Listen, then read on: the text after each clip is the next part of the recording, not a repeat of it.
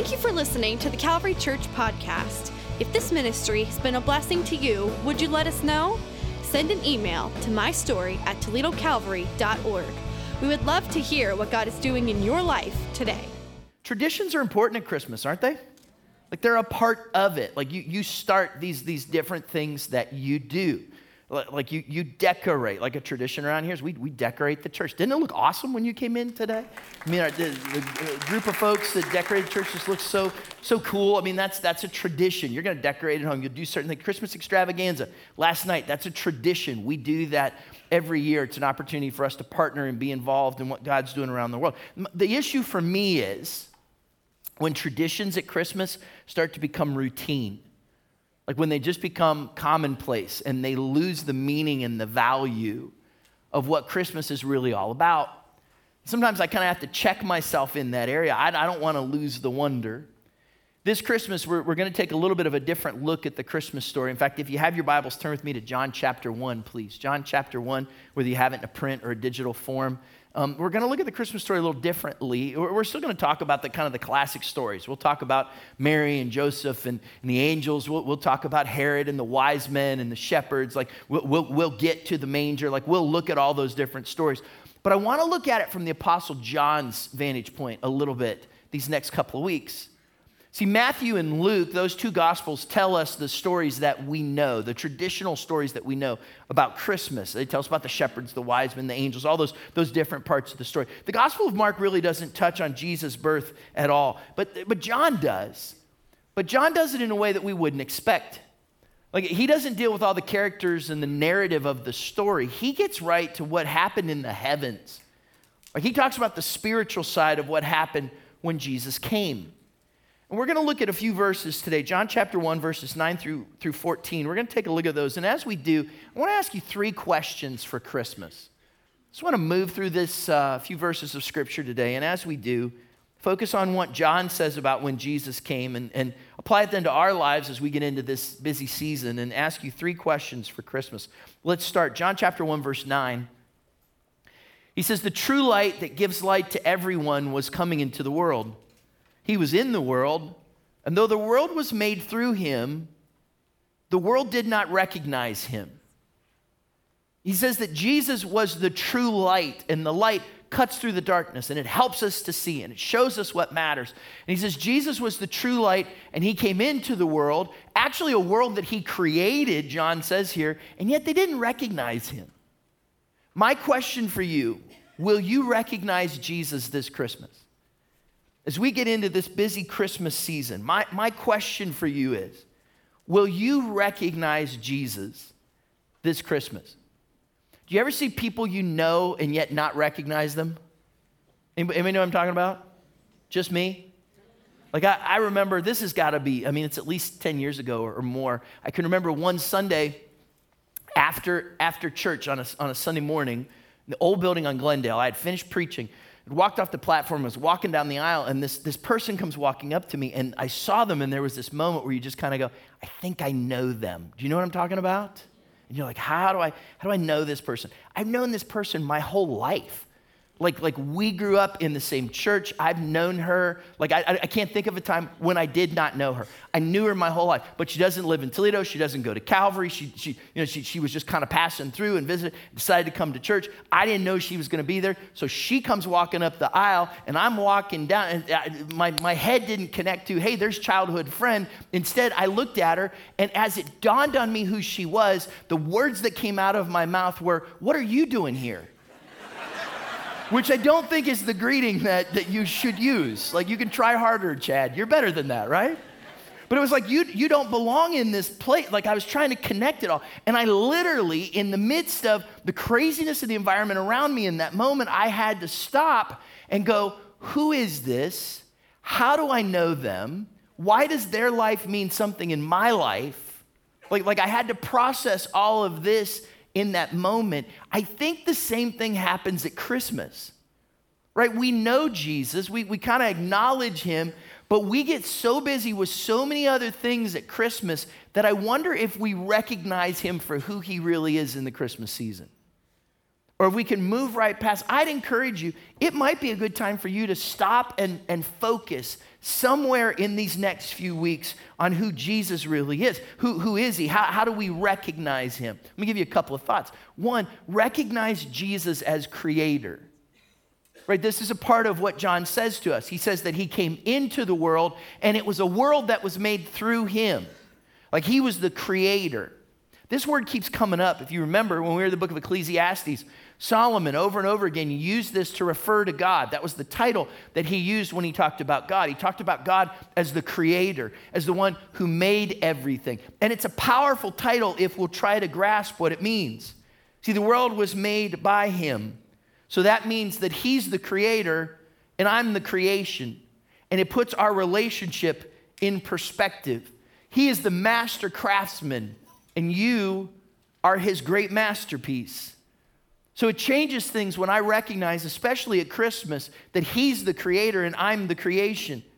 It means that he's greater than your challenges. That's a good word, isn't it? It means that he's stronger than the physical issues that you wrestle with. That's good to know, isn't it? He has a resource for your financial struggles. That's helpful information, isn't it? No one's awake in this room. That's too bad, isn't it? Right? This is a good thing. Like you recognize that he is the creator. Here's the deal. When you see this, when you go, he's the creator and I'm the creation, it changes the way that you think about yourself. Right? That's really important. You see this modeled when you go to Scripture. Because when you look at what different biblical authors call themselves in light of who God is, in light of recognizing who Jesus is, it gives you a unique perspective. Let me talk to you a little bit about one we don't talk about that often. There's a little book in the New Testament. It's only about 25 verses, one chapter, 25 verses. It's at the very end of the Bible. It's the second to last book. If you're on your way to Revelation, it's the last stop before you get there, right? So if you go to the book of Revelation, make a left turn, it's the book of Jude. Little book, 25 verses. A lot of times we don't talk about it, we breeze right past it. When Jude wrote this letter, he was writing to a church that was dealing with all these issues of heresy, people problems, different things. He wrote this, Jude chapter 1, verse 1. He says, Jude, a servant of Jesus Christ and a brother of James, to those who have been called, who are loved in God the Father and kept for Jesus Christ. It's interesting, he identifies himself by God's love and by Jesus keeping in his lives. And it's interesting that he gives some street cred to himself out there. He says, I'm a brother of James.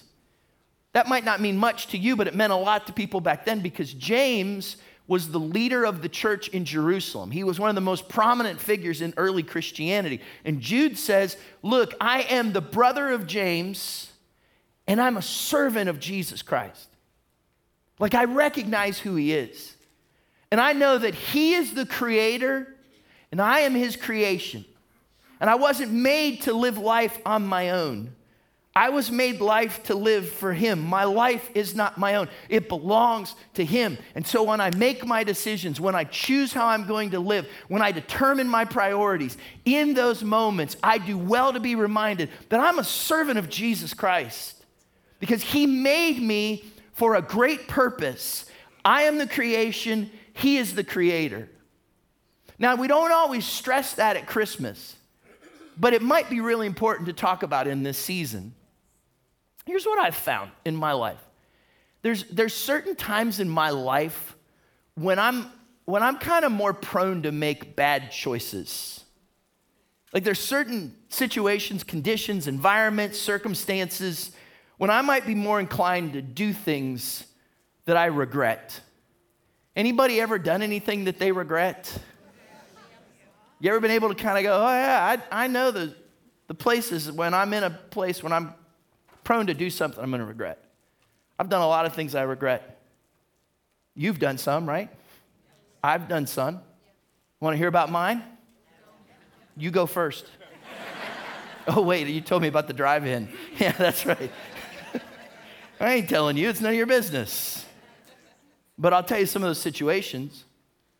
I can be prone to make bad choices when I'm really busy, or when I'm tired, or when I'm hungry.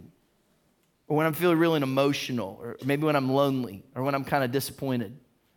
Sometimes I'm prone to make bad decisions when I'm with the wrong people, and sometimes I'm prone to make bad decisions when I'm with the right people to make bad decisions. Does that make sense? Right, now here's the deal. You think about all those things that I just mentioned. Aren't you all of those things at the holidays?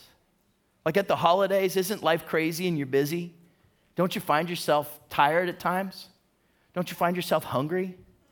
Like I'm hungry all of December. Anybody? Not because there's not food to eat, I just want more. Can I get an amen?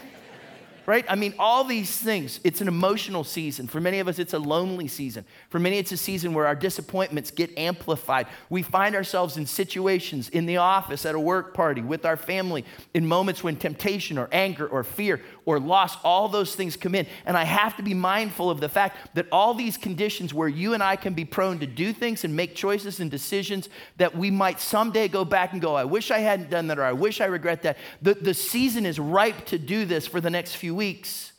You know, it helps me to live my life with wisdom and make good choices when I remember He's the creator and I'm the creation. And when I say, God, I don't live my life for myself.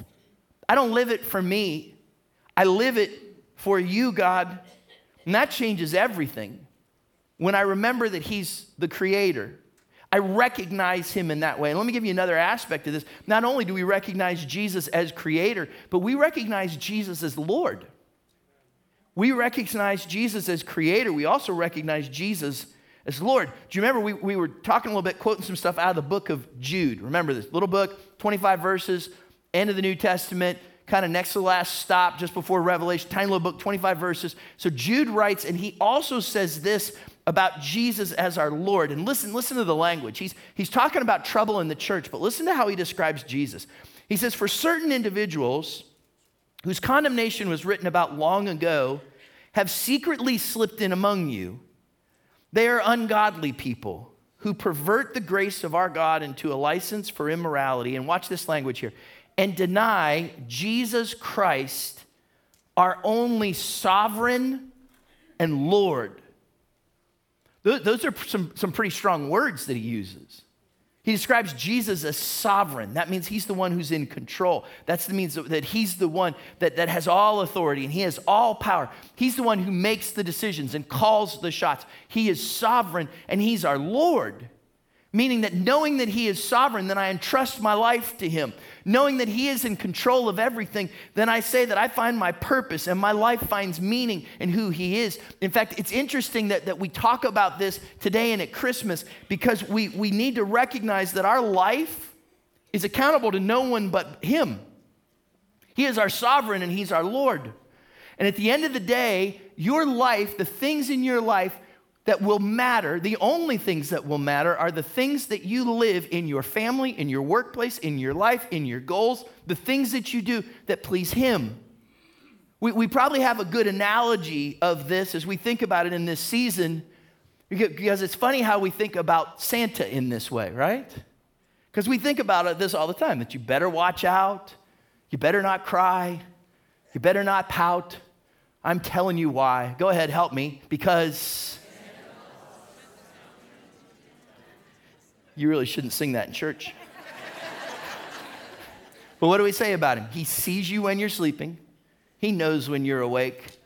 He knows if you've been so be good for goodness, right? We know all that, right? We say that. Shouldn't we be more motivated by the one who created us than by Santa Claus? No, look, I ain't saying anything bad about Santa. That's fun, and I'm not going to say any more about Santa, actually, because I don't know what everyone in the room believes, right? And so we'll just leave it there. I don't want to wreck Christmas. But here's the deal. Like, do we recognize that our lives are accountable to God? He's not only the creator, but our lives only find purpose and meaning when we recognize Him as our Lord. We use an analogy. We talk about this from time to time, and maybe even to the point that it might be a little overused. But sometimes when we talk about Jesus being our Lord, my friend Larry describes it this way. He says it's like you choose to give Jesus the steering wheel of your life. Then you recognize that you're no longer in control, and you let Him put His hands on the wheel. and you recognize that you're in the passenger seat and that Jesus is in the driver's seat, and you let him steer and direct and guide your life. It's not that you've given up. It's not that you're out of the car. It's not that you're invested. The deal is this: you know that you're on a journey. You just know that ultimately you're not in a position to be the one who's going to drive this thing well. And so you say, Jesus, I entrust to you the steering wheel of my life. You direct me, you guide me, you be the Lord. And usually when we talk about that in the context, or at least where my mind goes, in the context of our decisions. Right? I let him make my decisions. I let him choose. In times when I might swerve to the left or the right, I trust him to guide the direction of giving clarity to where my life is going and of helping me not to make bad decisions that I'm going to regret later. That's how we often think about this as Lord. And then this other concept struck me as I was thinking about this. My spiritual gift is that I'm a backseat driver. Anybody else? Like if we're in a vehicle and I'm not in the driver's seat, I am insufferable. I know I should have therapy, right? Would the control freaks in the room give me an amen? Anybody else? All right, so you know what I'm talking about? Like it's my family, they're all good drivers. If we go on a long road trip, we know at some point we've got to switch. But if I'm not in the driver's seat, it drives me crazy. I've got this imaginary pedal, anybody? Right? And I have a hard time. And like it used to be just Rhonda and I that were driving, but as our kids have gotten older and we've got a bunch of drivers now we can pull from if we're all going someplace together, it's really cool. But if I'm swapping out, I might go to the passenger seat, or it might be like, hey, if it's a long trip, why don't I, I'm getting a little sleepy, why don't I close my eyes for a little bit, somebody else drive. I can never sleep because I'm still driving from back there because I'm a fantastic driver in my mind. Anybody else? Right, it's my spiritual gift. I'm a backseat driver. Except that this has been. I was thinking about this. Except when I've gone on a couple of long trips with my friend Nick, a couple of long road trips, stuff that kind of Calvary related, different things. And whenever I've done that, and Nick's been in the driver's seat, and I've been in the passenger seat, and I'm almost embarrassed to admit this, I can't stay awake when Nick's driving. It's not because Nick is boring. If you met Nick, you would know he's anything but boring. It's just for whatever reason, when his hands are on the wheel, I just have this sense of peace. Like I know he's a good driver, and I know that I can trust that he's got his eyes on the road and that he's going to do his best to get us there safely. And for whatever reason, when Nick's driving, I don't have any trouble trusting him and finding some peace. I talked to him about this after the last service and mentioned that. And I said, man, I kind of feel bad about how many times I've fallen asleep on you when we've been driving. And he said to me, well, what you don't know is that when you take a nap, I usually do too. Like, thanks, Nick. That's great. The deal is this. I find peace and rest when I know I can trust the guy who has his hand on the wheel. And when I'm trying to go through life and do all the driving for myself, I usually get pretty upset and stressed out. But when I know that I can trust the guy who's sitting in the driver's seat, it brings a whole lot more peace and rest to my life. Does this make sense? Look, especially in this season, I know it can be a season of chaos, and it can be a season of challenges, and it can be a season of issues, and you've got all kinds of things and disappointment, all this kind of things. Can I just encourage you, in this season, would you be willing to trust the person who's in the driver's seat? And say, Jesus, I recognize that you are my creator and you are my Lord. So in those moments when things don't go your way, in those moments when the timing of Christmas just doesn't seem to be quite right, in those moments when you burn the dessert and you think that you've wrecked Christmas, in those times when Amazon Prime says it's not going to be 2 days, do you know what I'm talking about? Trust the guy that's in the driver's seat. And be willing to accept the peace and rest that comes from knowing that your Lord and your Creator is in control of it all. Question number 1, will you recognize Jesus this Christmas? Here's the second question. Let's go back to the Gospel of John, right? This is John talking about when Jesus came. John chapter 1, verse 11. He says that Jesus came to that which was his own, but his own did not receive him. First, he said that they didn't recognize him. And then he says that when his own saw him, that when he came to those who were his own did not receive him. They didn't receive him for who he was. And I thought about this because the question for me is, will you receive Jesus this year? This Christmas. Number 2, will you receive Jesus this Christmas? Like, not just recognize him, focus on who he is as creator and Lord, but will you receive what he has for you? Because when I use the words receive and Christmas in the same sentence, my mind goes right to gift giving. Whether I'm the one giving or I'm the one receiving, I know this, that there are gifts that are given and you need to acknowledge those gifts. Sometimes they're gifts we want. Can I get an amen? Sometimes they're gifts we don't want. And so then we just say, thank you, I love it, and repent and ask for forgiveness later, right? But what do you do with the gift? Well, you're gracious about it. You open it. Look, I think there's gifts that Jesus gives to us. And my question is, will you receive them this year? Like, receive the love of Jesus. Receive the love of Jesus that he has to give to you. That's why he came in the first place. What do we John 3:16. For God so loved that he gave. Let's go back to Jude. Remember, we're talking about this little book, Jude, end of the New Testament, just before the book of Revelation, about 25 verses. Here's what Jude says about the love of Jesus. Jude chapter 1, verse 21.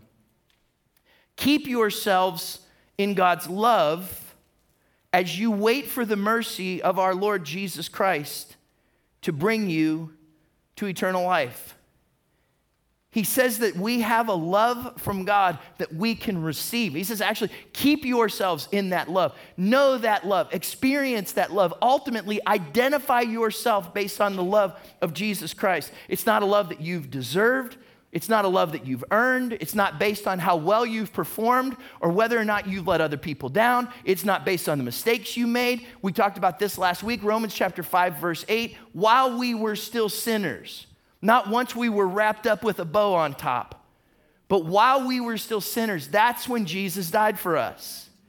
Why was that? Because he loves us. That's a love that's for us. And I would encourage you, let that love be what defines you.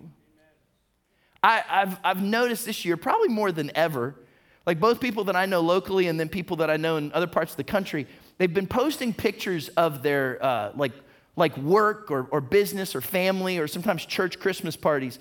And I've never noticed this before, but like this year, a whole bunch of them, they're like dressing up in like character outfits or whatever for their Christmas parties. Like I know a friend that their whole staff Christmas party was all based around the Charlie Brown Christmas. Or people have been dressing up like their favorite movie characters, you know, from Christmas movies and stuff. And it's been kind of fun to look and see. And I thought, hey, next Sunday, let's all dress like elves. Everybody okay? Yeah, you go first again, right? So no, we're not doing that. But I thought about this. The reality is, for a lot of us, that is how we go through the holidays. Like we dress ourselves up with a certain identity in a certain way that we want to portray to other people. But we put certain things on ourselves that maybe aren't so healthy or ultimately, honestly, it might not even be true. Like we make our identity what we think other people think about us. Or we make our identity how well we think we've performed.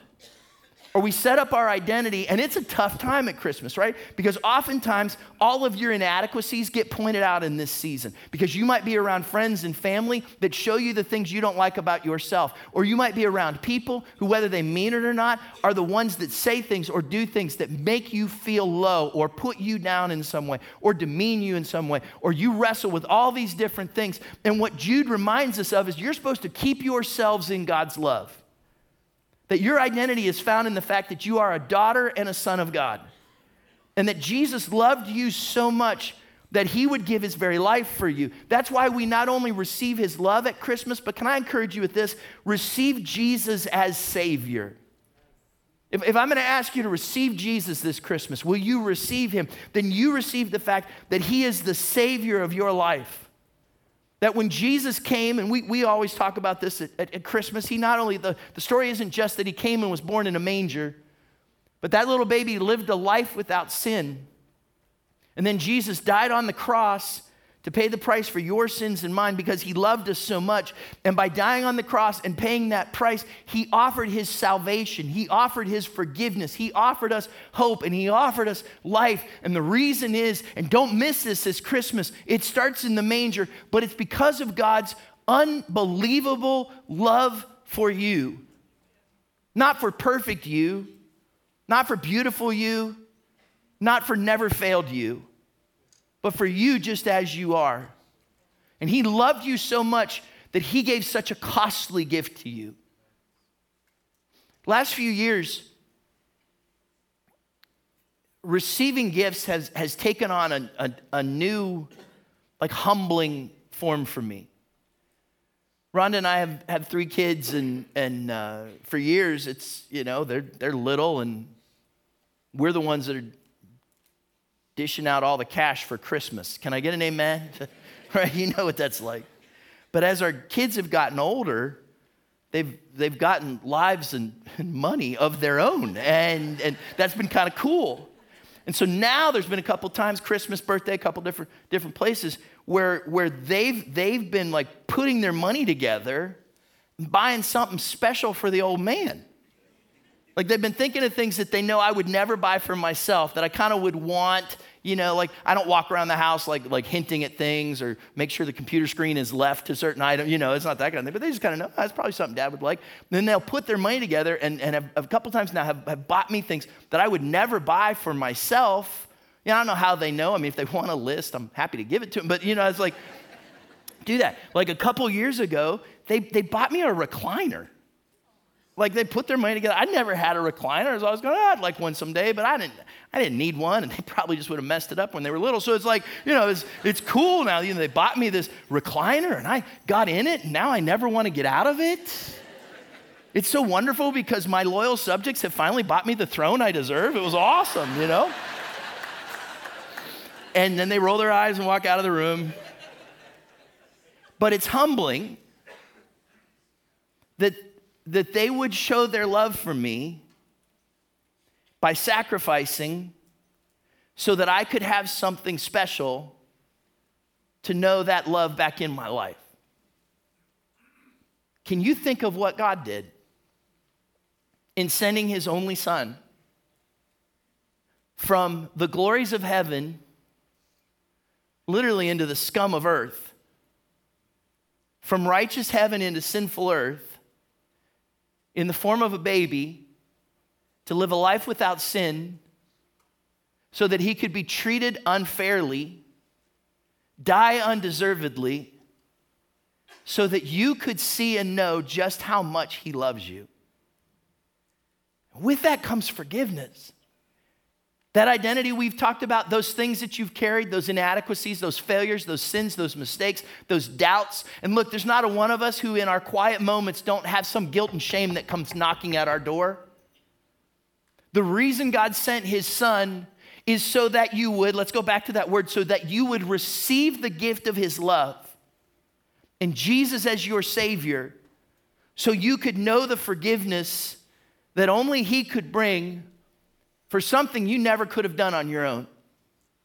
Questions for you this year. Will you recognize Jesus this Christmas? Will you receive Jesus this Christmas? Last one, third one. Let's go back to the text. John chapter 1, verse 12.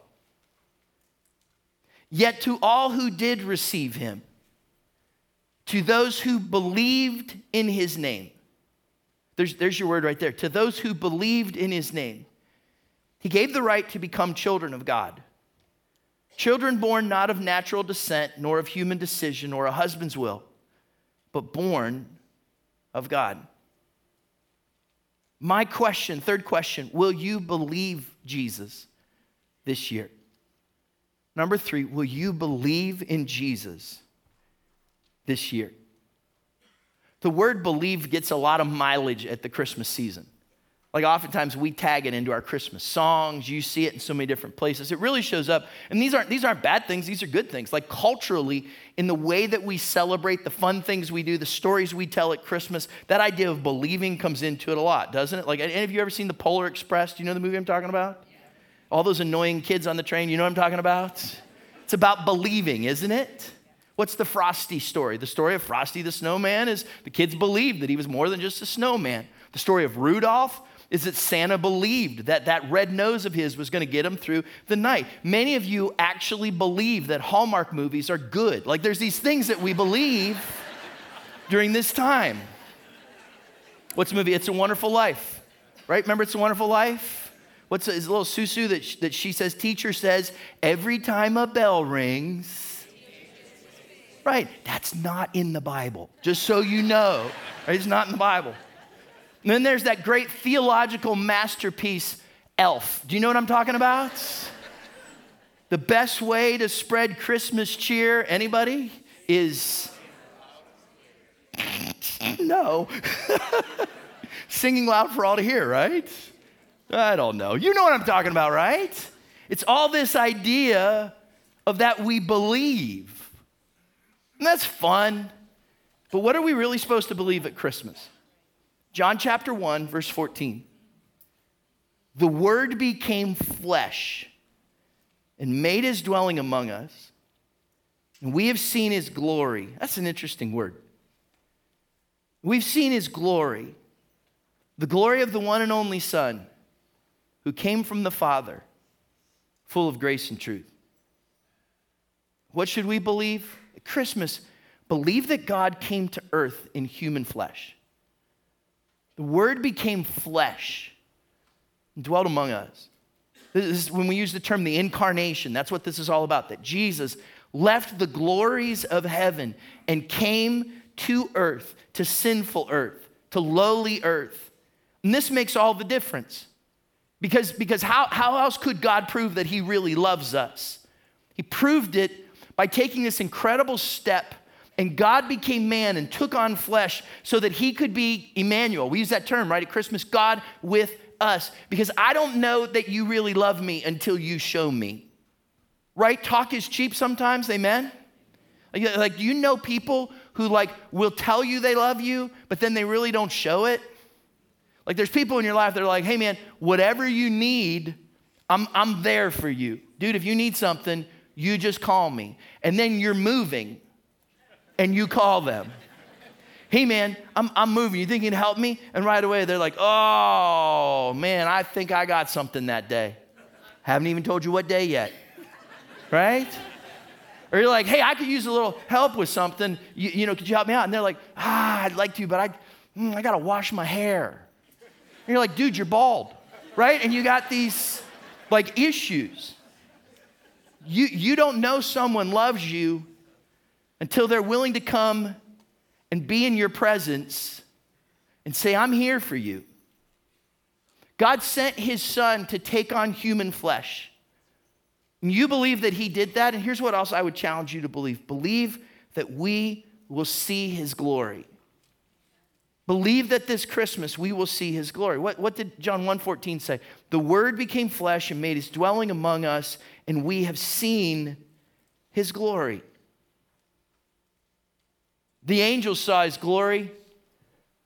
The shepherds saw it. The wise men saw the star. They saw the glory of God with their physical eyes. There's a good chance you might not see it with your spiritual eyes, but I think you can see it and sense it with your spiritual eyes. You can sense it in your heart this Christmas because the glory of God was all of a sudden it all makes sense and it all clicks and you sense his love for you and you realize who he is and how that has the power to change everything. I love how John says this, that when he took on flesh, that's when we saw his glory. The Bible talks a lot about Jesus' family at Christmas, right? We talk about Mary and we talk about Joseph and we talk about all the unique family dynamics that are in the first couple chapters of Luke and Matthew. And then after that, you don't hear a whole lot more about his family. In fact, you hear the birth story and then we get a little snapshot of his life at 12 years old. And then we really don't hear anything else about Jesus until he's in his 30s. And yet, what's good to know is that Mary and Joseph, who are married now, have other children. They have a family, not just Jesus, but the Bible tells us that they had other children. We read this, it's in the Gospel of Matthew, and in the Gospel of Mark, it says this, Mark chapter 6, verse 3. Jesus was going back to his hometown, right? He's visiting the hometown. He's going to preach. And the people in his hometown say this, isn't this the carpenter? Isn't this Mary's son? And the brother of James, Joseph, Judas, and Simon, aren't his sisters here with us? And they took offense at him. Have you ever felt like people who knew you well didn't think very highly of you? You ever felt like they just kind of put you down? Oh, look who's rolling into town. Preacher Jesus. Isn't he just the carpenter? He thinks he's a big deal. I know his mom. I saw his brothers just the other day. I know his sisters. And it says that they took offense of him. They didn't recognize him. They did not receive him. They did not believe in him. Where the story gets even more tragic is it wasn't just his neighbors and the people that he bumped into in the grocery store. There was this time where Jesus was supposed to go to Jerusalem for one of the big festivals, and he thought it wasn't good for him to be there publicly because he had so much opposition. And so he was chatting it up at home, and it says this, John chapter 7, verse 2. But when the Jewish festival of tabernacles was near, Jesus' brothers said to him, you remember he's got brothers, right? These aren't just like his bros. These are his physical brothers, James, Joseph, Judas, Simon. We know their names. It says, Jesus' brothers said to him, leave Galilee, go to Judea, so that your disciples there may see the works you do.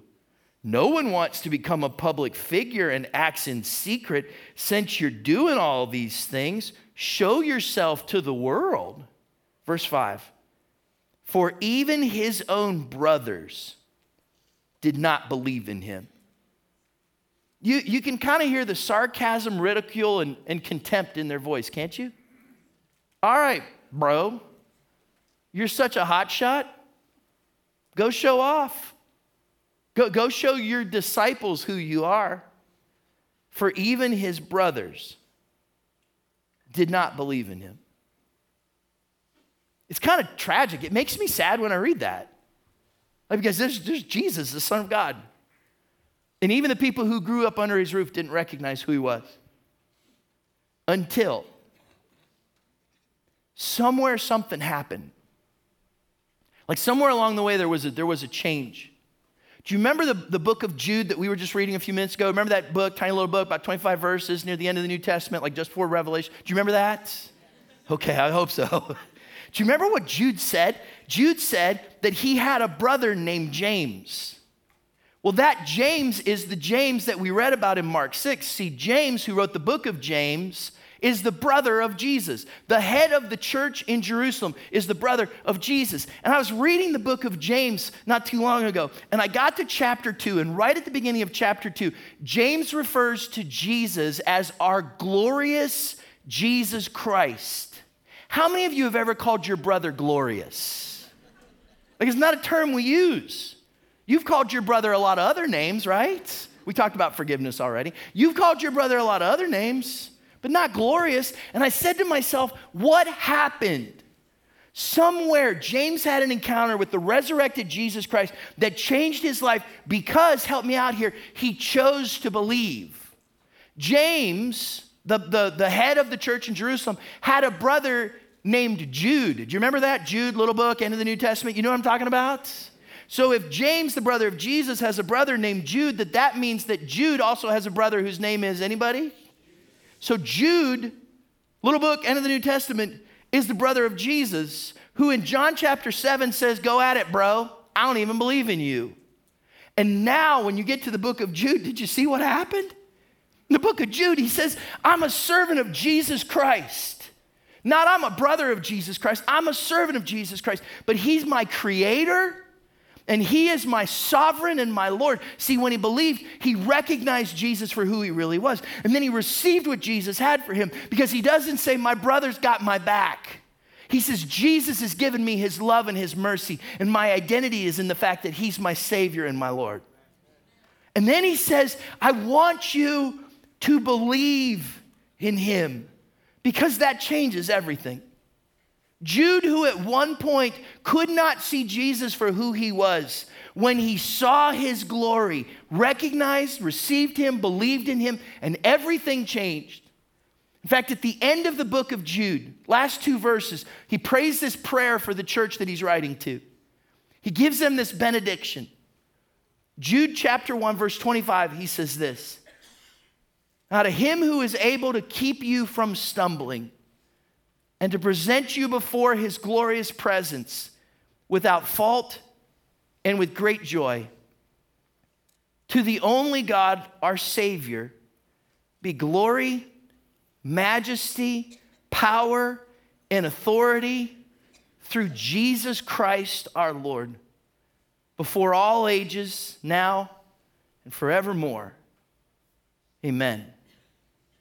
I think if I was Jude, I'd have put a little note in there. I'd have said something like, through Jesus Christ, comma, my big brother, comma. Like, I think I might have done that. But he didn't, because it wasn't about him. It was about him. This Christmas, will you believe?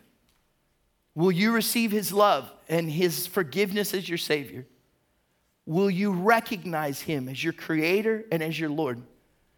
Because in doing that, then you can believe and get a glimpse of his glory that I believe could change your life forever. And this Christmas could be different than any one you've ever had before. I read that passage, verses 24 and 25, quite a bit in preparation for today. I just really felt like God would have us to close out this service by praying the prayer that Jude wrote to that church that day. So I want to go back, and as we wrap up today, I want to pray through certain portions of that prayer, and I'm going to ask you to pray it with me, and I want to pray this prayer for you today. Because if there's any time where we need the things that Jude prays for in this passage, it's probably in the next 3 or 4 weeks. So he starts out by saying, to him who is able to keep you from stumbling. You know when I'm prone to stumble? When I'm weary, when I'm busy, when I'm struggling. And there are times in my life, and especially in this season, when I need to say, Jesus, I just need your strength in my life. And I know this might be a little unique for some of you, but in these next few moments, I'm going to ask you to help me and to pray with me in doing this. And so if you would say, God, and I know it won't be all of you, but I'm sure it's going to be some of us, whether you're in this room or you're in auditorium 2 or you're watching this on a screen somewhere, if you would say, Jesus, this Christmas season, I need strength from you. Will you keep me from stumbling in this season? Will you give me your strength? Would you just stand right where you are? If you just say, look, I know what's ahead. I know the busyness. I know the chaos. I know what these next few weeks are going to look like. And you would say, Jesus, would you give me your strength? Stand right where you are. Father, you see each one of us that's standing. Lord, and you know the strength that we need from you. God, strength that can only come from you. And so we look to you. We wait on you today. Lord, your word says that those who wait on you, that you'll renew their strength, that we'll run and not grow weary, that we'll walk and not faint. God, that you will lift us up with your strength like eagle's wings. And so, God, I pray for those that are standing today that say in this season, in this moment, as this Christmas season moves on, that we need strength from you. God, would you pour out your strength in their life? Would you help them to know in the busyness, the hecticness of things that are going on with Christmas, with school, with work, with family, with friends, God, that they would not only know your strength, but that they would look to you and that you would pour that out in their lives in this season. In Jesus' name, amen. I'm going to ask you to go ahead and be seated, and I want to pray through a couple other portions. And here, I'm not going to ask for anybody to stand up. I just think it's interesting that the next part of Jude's prayer says not only that he would keep you from stumbling and to present you before his glorious presence without fault. And for some of you, that's huge, because one of the things that you feel a lot of in the Christmas season is fault.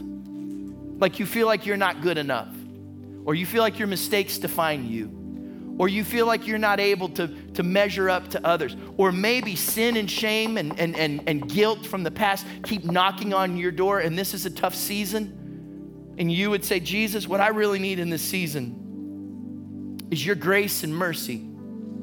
Because your word says that you can change my life, that you can cleanse me of my sins, and I need that from you. So can I ask you just to bow your heads and close your eyes for a moment? I'm not going to ask you to stand up. I'm not going to ask you to raise a hand. I'm just going to ask you in your heart, whether it's for the very first time or whether you can't count how many times you've had to pray this before,